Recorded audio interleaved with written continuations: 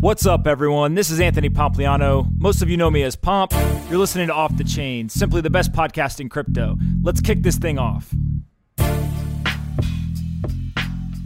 The following episode is part of the Off the Chain automation series, sponsored by IoT. The goal of this special series is to explore the intersection of distributed ledger technology and automation, specifically around digital currencies, digital wallets, and machine-to-machine transactions. My core belief is that every stock, bond, currency, and commodity will eventually be digitized, and distributed ledger technology will empower the full potential of automation to be realized. IoT is the sponsor of the automation series. Their mission is to support the research and development of new distributed ledger technologies, including IoT Tangle. The IoT Foundation encourages the education and adoption of distributed ledger technologies through the creation of ecosystems and the standardization of these new protocols. You can find out more about the automation series and IoT in the show notes. Anthony Pompliano is a partner at Morgan Creek Digital. All opinions expressed by Pomp or his guests on this podcast are solely their opinions and do not reflect the opinions of Morgan Creek Digital or Morgan Creek Capital Management. You should not treat any opinion expressed by Pomp as a specific inducement to make a particular investment or follow a particular strategy, but only as an expression of his opinion. This podcast is for informational purposes only. Richard Soley is an American computer scientist and businessman, and chairman and CEO of the Object Management Group Incorporated. He is also executive director of the Cloud Standards Customer Council and executive director of the Industrial Internet Consortium, managed by the OMG. In this conversation, we discuss the importance of technology consortiums, his past experience with interconnected machines and devices, where cryptocurrencies fit in, and how automation is set to transform the IoT space as a whole. I really enjoyed this conversation, and I hope you do as well. All right, guys, bang, bang. I've got Richard here. Super excited to have this conversation. Thank you so much for taking the time to do this, sir. It's my pleasure to be here, or whatever bang, bang means. If I start every episode with bang, bang, it gets everyone focused on what we're doing. So that's what I do. As long as it works. Listen, you've been in and around technology for a few decades now, and are probably one of the more experienced people that we've brought on to the podcast. I'm super excited to have this conversation. Let's maybe start with your background and kind of how you got your career started, and then we can move into some of the things that you're doing today. Sure, fine, Anthony. I have to tell you, I never planned my career such as it is, but it's been an interesting one, and I'm not complaining. While getting a bachelor's, master's, and PhD in computer science from a small engineering school on the river in Massachusetts, I started or helped to start 5 companies, 3 of which did what startups normally do, which is find a cliff and then jump. One of which was mildly successful. AI Architects was one of the first AI startups in the 80s. And the last of which was called PictureTel, the first successful picture telephone company, which is now part of Polycom. So that was real fun, but what was missing was what to do with these distributed objects that people were all talking about in the late 80s. So we started a consortium, which was a very popular thing to do in the late 80s. Many consortia were started. Not many are still around. We've been around for 30 years. What we decided to do very quickly was set standards in distributed objects with what we then called the Corbis standard. Then we moved into modeling languages, and the UML language, which everyone in computer science knows, is one of our key standards as well. But now OMG develops standards in 30 different vertical markets: retail systems, military systems, command and control, satellite control, all sorts of things. And if you've got a mobile phone, you've got a Corbis standard, you've got an OMG standard. If you use the telephone system in any other way, every telecom switch in the world uses our standards. Every banking system, every robot, every retail point of sale, et cetera, et cetera. So we've been mildly successful as well in our 30 years. I think it's important to realize that the purpose of standards is to make possible interoperability and portability. I want to build a solution and run it on multiple systems, and I want multiple systems to be able to talk to each other. That's all we're asking for. I want to be able to plug my device into the wall as easily as I plug my device into the wall in most countries. That varies from country to country, so there are multiple standards, but there are only about 5 or 6, which is not too bad. It makes it possible to plug in my razor just about anywhere. So in the early 2000s, we were approached by a group of companies that wanted to build knowledge and service-oriented architecture, not standards, but they wanted to do knowledge capture in using service-oriented architecture, SOA. My initial reaction was, no, we don't do that. We're a standards organization. My later reaction was an understanding and realization that what we did was we managed ecosystems. We helped people figure out what they want to deliver, and they then deliver that in an open, neutral, international fashion.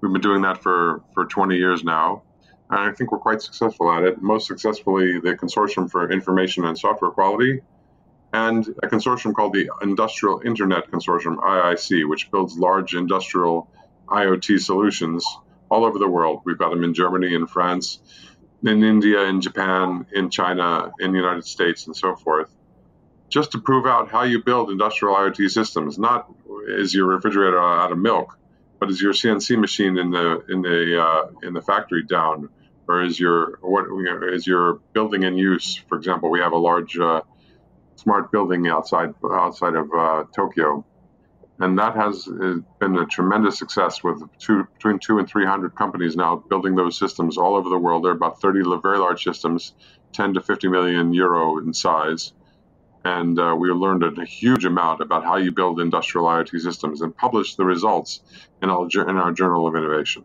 That was probably more of a bite of an answer than you wanted. No, listen, it's fantastic. Well, one of the things that I'm personally interested in, so I'm assuming other people are interested in, is this idea of standards, right? You touched a little bit on why they're important, but maybe just talk about like what exactly is a standard and how do you come through a framework to establish the standard and then either enforce or kind of make sure that people are following that? That's a really good question. You know, a standard, what a standard is, abstractly, is pretty simple and straightforward. I want to be able to plug an electrical device into the wall. Anywhere in the U.S., I can do that with a standard 2 flat blades electrical connection anywhere in the U.S. Unfortunately, not the same in Europe, which uses 2 round poles. And there are, in fact, 3 different diameters of those 2 round poles. So there are multiple standards within that standard. But it means a way that the end user of a solution can connect to the vendor of a solution in a way that doesn't worry about who built the product. You want that from software as well. I want my air traffic control systems to talk to each other. I want my ATM to talk to whatever bank I happen to have my money in, regardless of whether it's the bank I've got my money in. I want my point of sale system to work together with any printer, any front end that I've got, regardless of who built it. So vendors, of course, are going to try to lock you in quite often, not all. I think vendors understand the value of having choice, and they want to give choice to their end users. But end users especially want to be able to choose based on price, quality, support, etc. And the only way they're going to get that choice is with portability and interoperability that comes from standardization. I wish I could tell people you've got to use this standard, you must use it, but that doesn't work. It never works. It's been tried by governments for thousands of years and has never succeeded.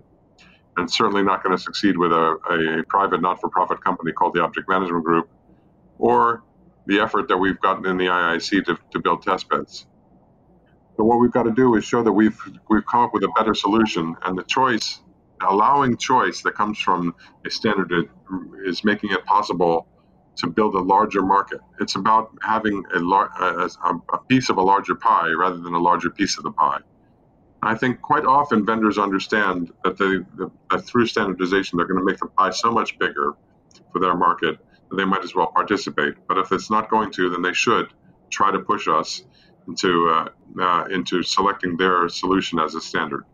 We're not controlled by anyone. We are not for profit with no shareholders, which makes it possible to have an open, international, neutral process for developing standards and then convincing people that they are the best solutions for the problems they have.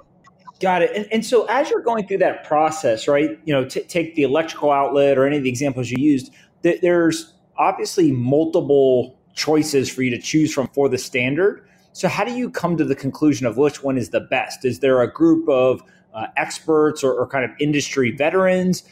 Is there some sort of problem-solving framework? Like what's the process that goes through to actually selecting the standard? There is, in fact, a multi-level solution process that ends up with experts that are selected by the members, not by me. But the reality is a good solution is going to rise to the top by itself. Sometimes, in about 5% of our cases, we've done this 1,000 times in 30 years. Sometimes there's more than one solution that comes about because a vendor doesn't care as much about having an open standard and wants his or her solution the way it is. When that happens, we do something terrible. That is, we vote. And it may not come up with the best possible solution, but it comes up with a solution that people can follow, people can trust, people can expect is actually going to be the standard. My great example, although we had nothing to do with it, is the VHS tape. It's not nearly as good technically as the beta tape, but it won. And how did it win? You have to ask, why did VHS win over beta if beta is technically better? And the answer is obvious. They went over the line to become ubiquitous. As soon as it becomes ubiquitous, it's not a standard that anyone can resist. That's got to be true for the standards that we develop as well, and we spend a lot of time making sure that it happens with our multi-step process that looks at all the technical experts in that field and then technical experts about lots of technologies. Nevertheless, you want that to happen fast. Our process takes an average of 17 months. That's not how long it should or can take. That's how long it has taken on average, and 1,000 times we've done it in 30 years. The slowest by far was 3 years for UML 2.0. 54 companies participated though, so it was worth it. The fastest by far was 9 months. That was the BPMN standard adopted, about 10 years ago. But on average, it's 17 months. Not so bad for an industry that moves this fast. For sure. And then one of the things that you mentioned earlier that specifically around the standards that again, just personally curious about is this idea of vertical market standards, right? So there's protocols, let's say, for example, the electrical outlet. Obviously, you could plug all kinds of different things in there, whether it's a washing machine, a coffee, et cetera. But also, it doesn't have to just be electrical appliances. It could be everything from blow dryers, charging packs, et cetera. So it kind of goes across different industries. The vertical market standard, though, seems to be much more focused on very specific use cases within industries. What's the difference there? Is it literally just that difference of protocols that versus the industry standard, or is there something else? Yeah, good question. It's not really a difference in protocols. The protocols remain the same. It's mostly a difference in vocabulary. Let's choose one vertical in which we're very active. That's healthcare standards. In healthcare standards, we're talking about blood pressure, and we're talking about, I don't know, I'm not a doc, but you know what I mean. That terminology is specific to healthcare, and it means that the healthcare standards, which we've been developing for 15 years, are relevant to healthcare and probably not to any other vertical market, whether it's point of sale systems or telecommunication systems or transportation systems. If it is more relevant outside of healthcare, then we'll take it to our platform technology group, which is responsible for technologies across platforms, across domains, across vertical markets. But if it remains in its vertical market, it's relevant to a smaller group of companies, but it's more relevant than anything else. It's something they have to follow because they've got to get interoperability and portability in their vertical market. Got it.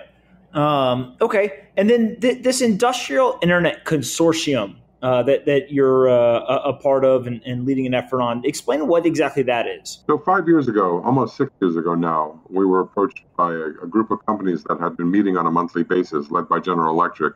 Said, we've got to do something in industrial IoT. Consumer IoT is what's really captured the public's imagination. A refrigerator that knows when you're out of milk. You know what? I can tell if I'm out of milk by opening the goddamn refrigerator. That's not the problem. On top of it, that there's no margins left because we're talking about consumer markets, white goods markets that have no margins. But there's an enormous opportunity in industrial IoT, using IoT in manufacturing, smart buildings, smart cities, energy management, and precision agriculture. That's where the opportunity is. But 5-6 years ago, we realized there just was no expertise in that space.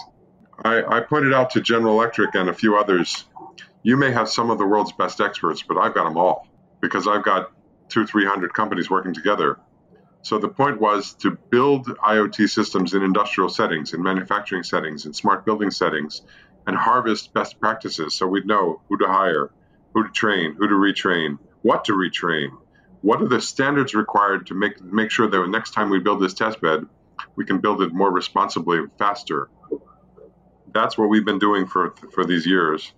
is building. We now have 30 very large industrial test beds. So I'll give you an example. In Ireland, in the country of Ireland, the healthcare information about everyone who lives in Ireland is kept by the national government. But the ambulance service is run by the state. They're run by what we would call in the U.S. the state, the province, what's called in Ireland the county. So County Cork wanted to provide better services to their customers as a smart city solution. Their customers are the citizens of that county, of course. So now when an ambulance is on its way to your house, if they know who they're picking up, they're going to download the data for that person from the national resources in Dublin and upload it directly into the ambulance so that the paramedics in the ambulance know exactly how to treat that customer that might have diabetes or Alzheimer's or allergies or whatever. Furthermore, whatever the paramedics do on the ambulance, if they have the time, they're going to upload the results back and they'll be shared with the national resources. So every hospital in the region was going to have that information so they can better serve the patient when he or she arrives in the emergency ward. If you've ever been in an emergency ward, I apologize. I'm sorry you have. But you've seen paramedics screaming at the doctors and nurses. The nurses trying to come up with a stabilization plan and the doctors trying to come up with a treatment plan. That doesn't happen in County Cork anymore. If they know who they're going to pick up, the ambulance has already beamed the information back and chosen the correct hospital, whether it's an emergency situation or not, a heart attack or whatever. And the health records of the person they're bringing to that hospital are already in the hospital and updated with whatever the paramedics have done in the ambulance. It's a small matter of knowing where the ambulances are, where the homes are, where the problem is, where the hospitals are, and making all that data available in real time to the hospitals, the doctors, and the ambulances. It's been a tremendously successful test bed, and we've learned a lot about how to make sure that not only are we providing useful data to the hospitals, but we're keeping track of the concerns of the drivers of the ambulances, for example. For sure. And so when you guys go and you create the system, right, because it sounds awesome. And obviously, as it gets implemented, it's pretty obvious to see the value and that can be created here. But how do you go about getting the implementation or the adoption done, right? So you create the standard and you say, this is the way things should be done. Earlier, you said you can't really force people to do it. So what is that kind of, I'll call it a go-to-market strategy, but it's really just gaining adoption or implementation from the people who could benefit from it?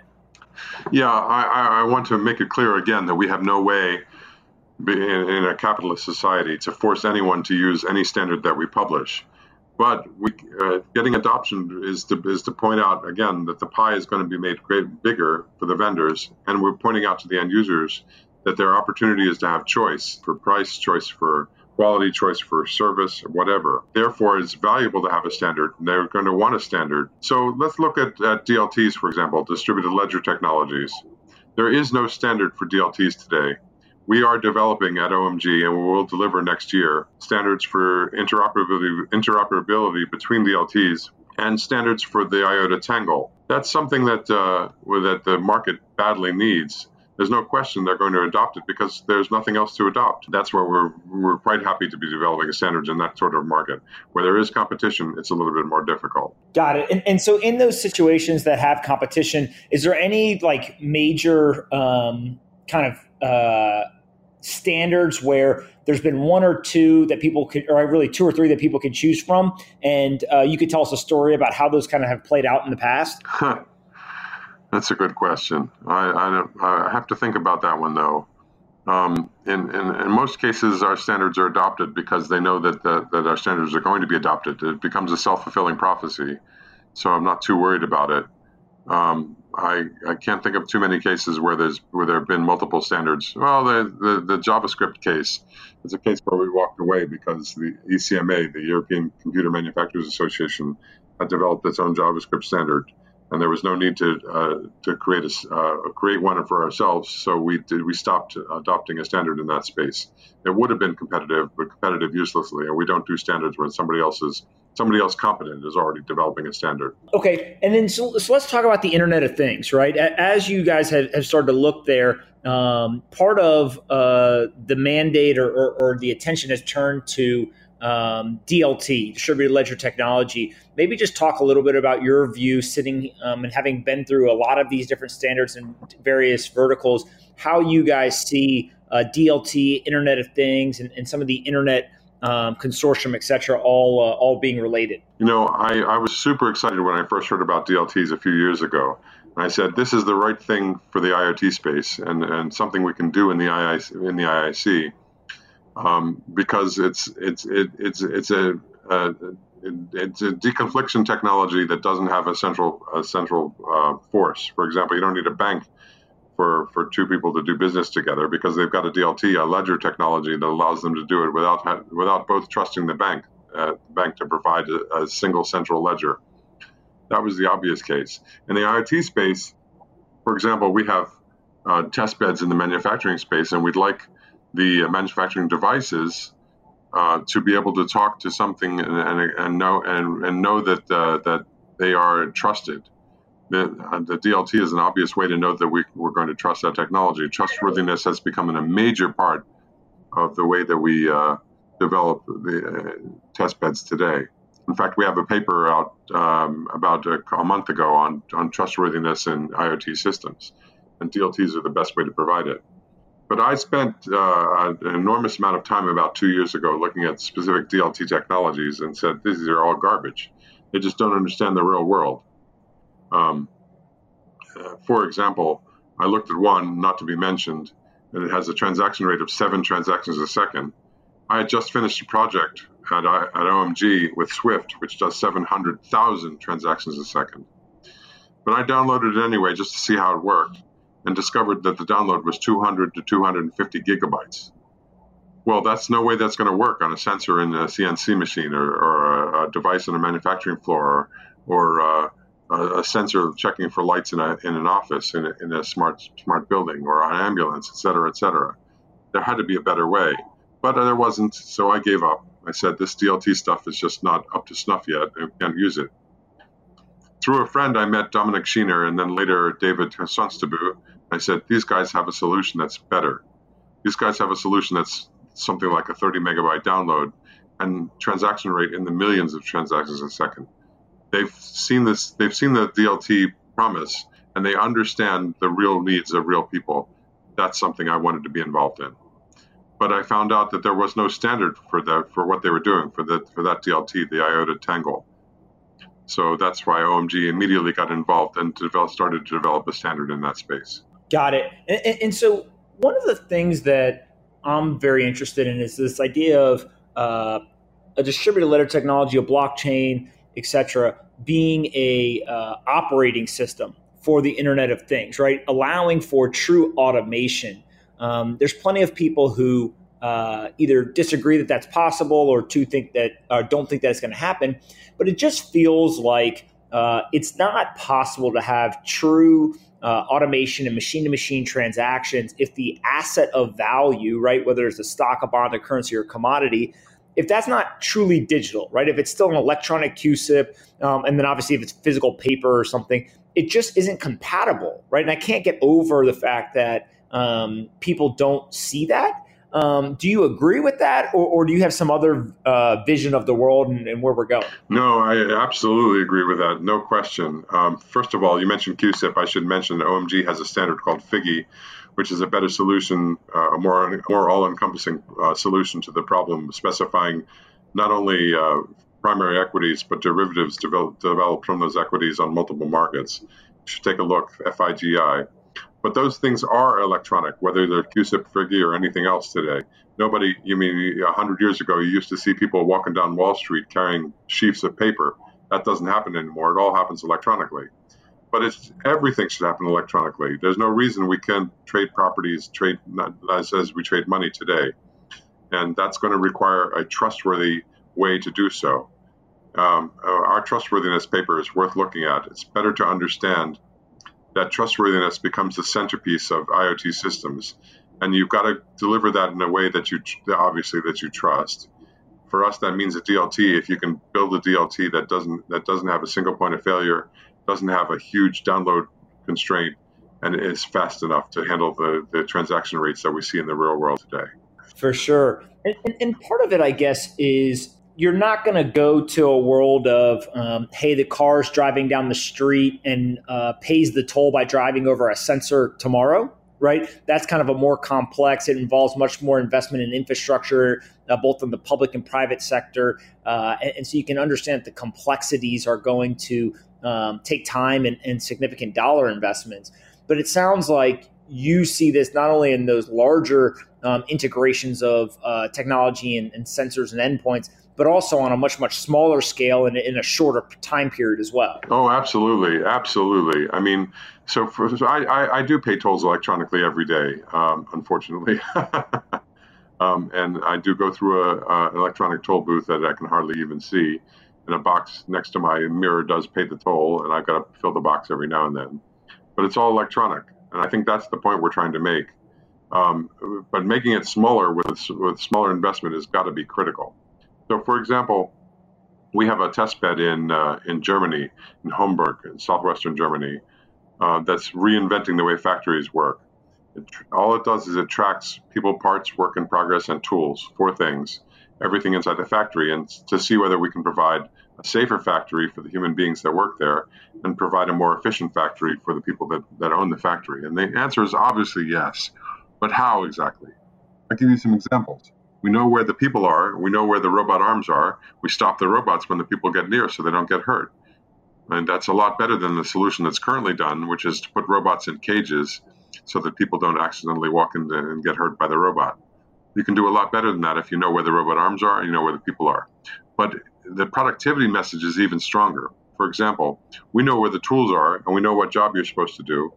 We know where to send you to pick up the tool.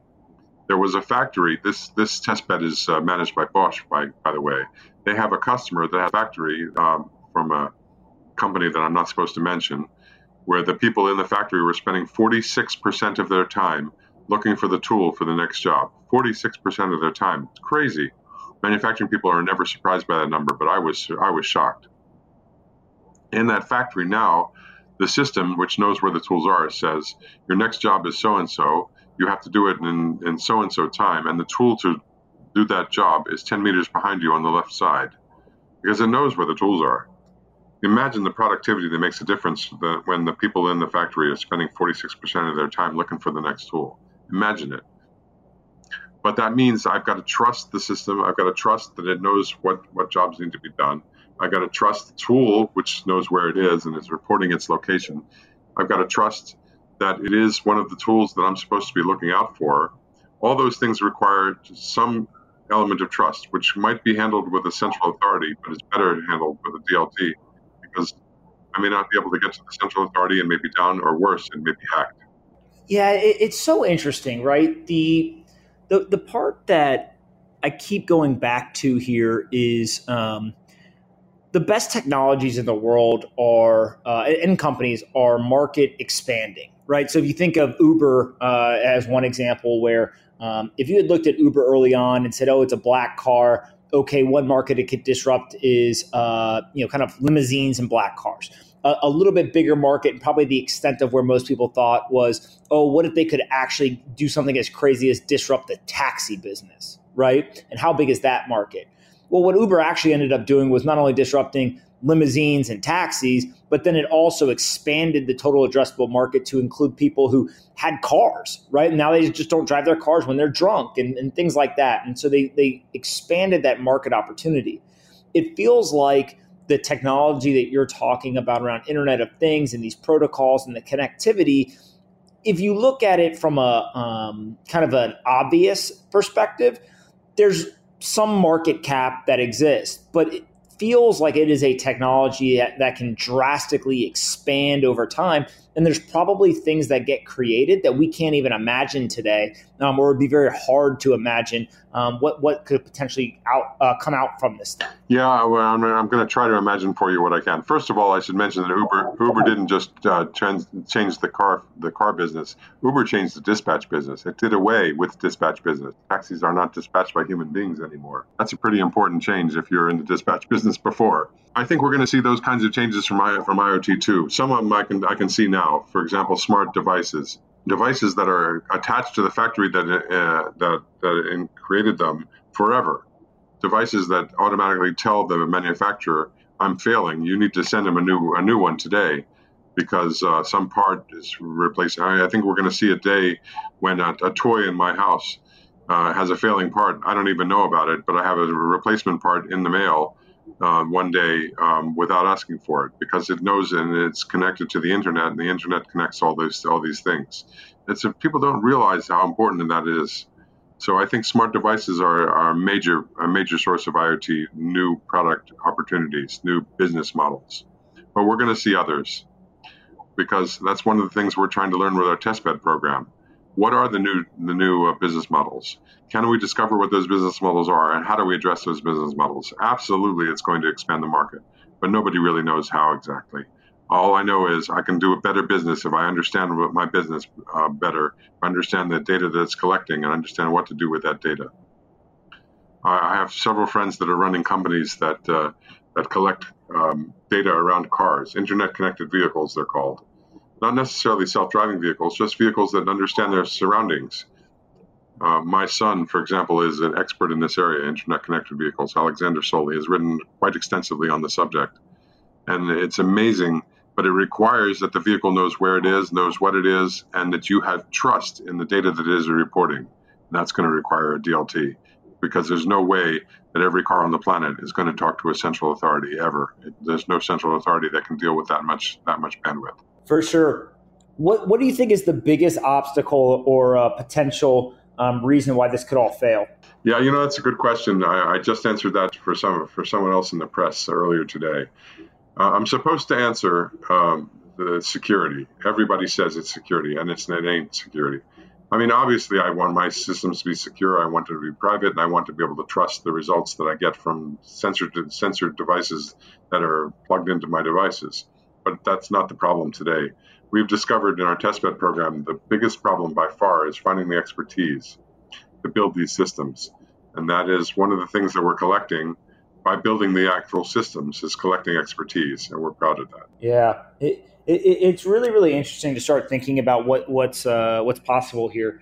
You're also, one of the other things you're doing is you're on the supervisory board as a member for IOTA. And they're sponsoring the automation series that we're doing. Maybe talk a little bit as to what the attraction was there and what you're doing in the role as a supervisory board member. Sure, I'm happy to. As I mentioned about a year or two ago, I was introduced to Dom Schiener. We had lunch in Frankfurt, and we've had a deep friendship ever since. I've also met, I met on Skype David Sunstabu, and I realized these two not only had a technology that could change the world, but a technology that was being intelligently handled, intelligently manipulated, problems out in front where people could see them, and problems being solved by a community that understands the technology and understands why to make the technology better. When Dom asked me to join the Stiftungsrat, the supervisory board, I asked him what for. He said he basically was looking for gray hair, looking for somebody with some experience running startup companies that could help them put together a useful company that would build that system, build it intelligently, and they're doing that today. I've been to SumSum now this past summer. That's the summer summit of the IOTA Foundation, and it's a team that's incredibly impressive, that understands the technology that they're building and why they're building it, as much as they understand their individual jobs. For sure. And then in terms of the supervisory board, maybe talk a little bit about exactly what that is and kind of why why you've joined. Sure. I don't want to get into the details of German corporate structure, but IOTA Foundation is in fact a German foundation, and therefore has two boards like all companies in Germany. And I'm a member of the upper board that makes sure that the lower board actually understands what they're doing and has members on that lower board that can manage the company on a day-to-day basis. So I'm not involved in the day-to-day management of the company. I'm brought in sort of as an advisor to make sure that we have a strong board and a strong team to deliver IOTA and the IOTA Tangle in intelligent form. Yeah. And so what is your thoughts on creating a standardized protocol around Internet of Things and how that is in line with or competes with a standard currency or token, right? So what I mean by that is that there's the flow of information, and then there is something that can be used of value as well. Are those two things that compete with each other, or do you think they can be complementary? Maybe you think that they can be the same thing. How do you think about that trade-off? Yeah, so some of the protocols already exist. It's not just protocols. Standards look like either protocols or languages or APIs, programming interfaces. In this case, it's a set of programming interfaces, some protocols, and the data model of the Tangle itself. Those are not in contradiction. You can hear those specific protocols to DLTs on top of standard protocols like Corba, DDS, MQTT, and so forth. So I'm not worried that they're competitive. I am worried that they're designed intelligently, so they are likely to be adopted by vendors and users alike. So there's a real reason to expect those standards to come out on top of the standards that we already have. What's the thing that you're most excited about in the standards kind of corner of the world? Is there some area that hasn't been conquered yet, or standard hasn't been issued that you're saying, hey, this is a place that I think somebody should go look at? Oh, there are lots of places where standards need to be developed and haven't been developed yet. In the IoT space, digital twins and the entire maturity of digital transformation needs to be addressed. And the low-level standards for DLT is obviously important, and that's why we're working on them and why we're working with the IoT Foundation. There are lots of areas in verticals and on the platform where standards would make the world an easier place to work with. So I'm excited about all of them. I'm not going to let you get any of my chairs mad at me. I love it. All right, before I finish up, I always do some rapid fire questions. Other than IOTA, is there a company in the blockchain or crypto space that you're excited about? Oh, good question, except I'm not going to mention any names. I just talked to a friend who's got a blockchain startup in New York that specializes in digitizing any resource at all. It could be anything that says you want to trade. I think that's the right sort of thing you should do with whatever blockchain happens to win, maybe more than one blockchain technology. I don't care if it's Bitcoin or Ethereum, IOTA, or whatever. What is the one regulation that you would change in technology if you could wave a magic wand and change it? There's very little regulation in technology. I think some of the more amusing regulations that have been suggested went by the wayside. For example, when I knew the digital commissioner of the European Community, he proposed a regulation standard that said that you would not be able to ship any IoT device in the European Union unless it passed some security tests that he had in mind. It all sounds perfectly nice, except there were no security tests. And there's an obvious solution, which is don't call your product an IoT product anymore. That regulation was stillborn. It was killed before it started. And I think that most regulations in technology that look like that, they come from people not really truly understanding the technology or how the technology affects society. Got it. What's the most important book you've ever read? You know, there are a lot of important books. And I know I'm supposed to say the Bible, but I love to say Skunk Works by Ben Rich. It really teaches you to think outside the box. It talks about the creation of the F-117A fighter, the SR-71 reconnaissance aircraft, and all sorts of lessons about how to build the aircraft differently, how to think about engineering and large engineering projects, how to sell things, and how to solve unsolvable problems in ways that are that's not the way you'd think of. I just bought a copy from a friend of mine, and I buy copies for friends all the time just so they can understand thinking outside the box. Aliens, believer or non-believer? Let me just say, with this many stars and this many galaxies in the universe, there's no chance, zero chance, that none of the other planets around a star somewhere didn't create some form of life. Unfortunately, we have the limitation of the speed of light, so I'm not sure we're ever going to meet any aliens. But are there other forms of life? Absolutely. I tend to agree with you and think that is the most logical and safest argument as to why aliens are very, very, very likely to exist. So, you have an agreeer here in me. I end each podcast letting somebody ask me a question. What one question do you have for me? I love asking this question. I ask it all the time. Have you shorted Bitcoin yet? Are you not a Bitcoin believer? Not at $10,000. I'm not a Bitcoin believer. No. One of the arguments about Bitcoin is there's nothing behind it, but there's nothing behind the US dollar either. So that shouldn't matter. Well, excuse me, but what's the Federal Reserve? What's the European Bank of Credit? What is the Great Lady of Threadneedle Street? There are actually banks behind fiat currencies, and there's nothing behind Bitcoin. So there's no reason for the price to be so incredibly high.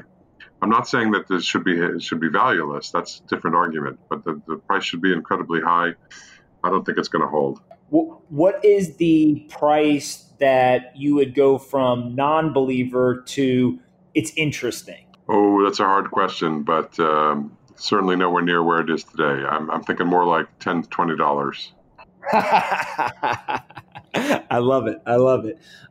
Yeah, look, I think that what you're talking about is like the infrastructure around the fiat currency. It's not just infrastructure. Those banks actually defend their currencies. The U.S. Federal Reserve defends the dollar. Nobody defends Bitcoin. And I think we're seeing an incredibly high price for Bitcoin simply because the demand is quite large and the supply is quite small, which the economists tell us causes prices to go up. But when demand falls, I don't think supply is going to change. But when demand falls, we might see a tremendous change in value. So I will agree with you that Federal Reserve, other central banks are prone to defend their currency. That's absolutely a factual statement. What is your reaction if I made the argument that the miners in cohort with the difficulty adjustment built into the Bitcoin blockchain algorithm defended the currency as well? They don't defend the currency. They defend the available supply of currency, absolutely, but that's it. Whereas the Federal Reserve has, I think it's 4 different controls over monetary control.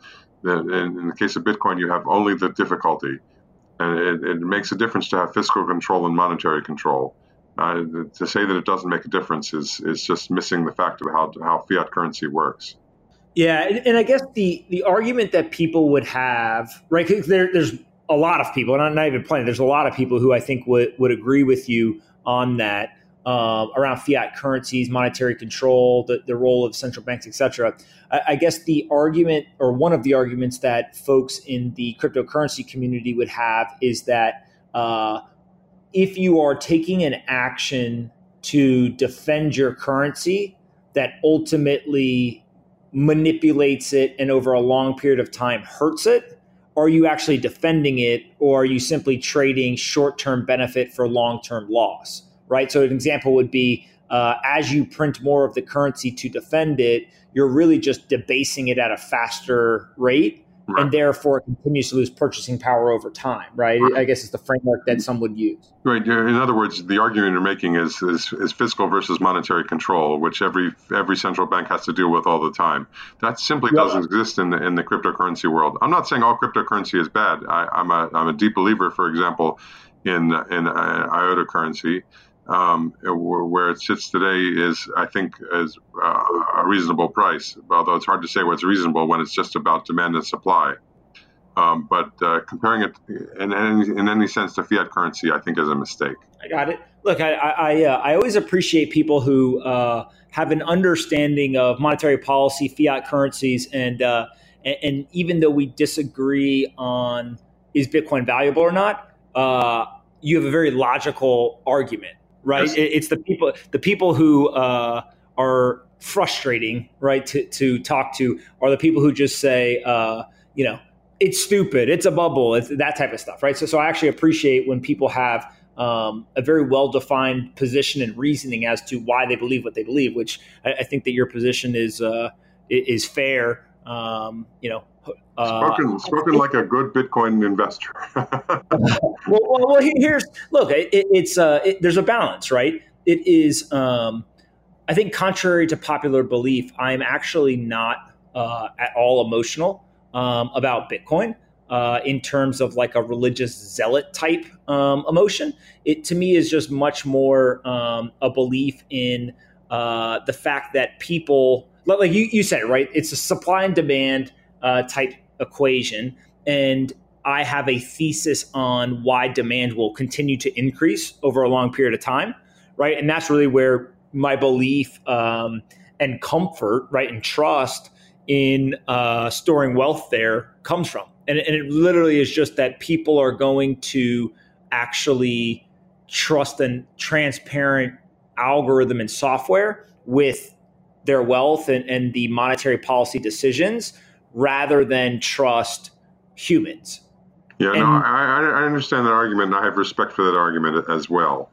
I don't entirely agree. I think there are other places to store money that have the same problem, by the way. Gold is the obvious case. I mean, it has fluctuated in my lifetime between $100 an ounce, a troy ounce, and a couple $1,000 a troy ounce, because there's nothing backing it either. And the intrinsic value of gold is pretty low, right? And it's just that it's the best conductor, but other than that, it's not very interesting. Diamonds, molybdenum, there are a lot of cases where metals and minerals are priced at much higher than their intrinsic values. So I understand the argument. It's a reasonable argument. It's simply not the one that I'm following today. I hear you, man. All right, listen, this is super fun. I really appreciate you taking the time to come talk for about 45 minutes or so. I think that people will get a ton out of this. And you've had a long storied career and pushed the pace on standards across a whole bunch of industries. So I really appreciate you taking time to kind of give us an insight into your world. And then we'll have to do it again in the future as you continue to establish these standards in various industries over the years to come. Looking forward to it. Thanks for taking the time. Hey everyone, Pomp here. If you like this episode of Off the Chain and want to help us take crypto to the top of the Apple, Spotify, and other podcast charts, please do us a favor and rate, review, and subscribe. To review, simply go to the Off the Chain homepage, scroll down until you see the 5 blank stars. Taking 15 seconds to fill those stars in and leave a quick review goes a long way in helping us take the entire crypto ecosystem to the top of the charts. I appreciate you listening and see you next time on Off the Chain.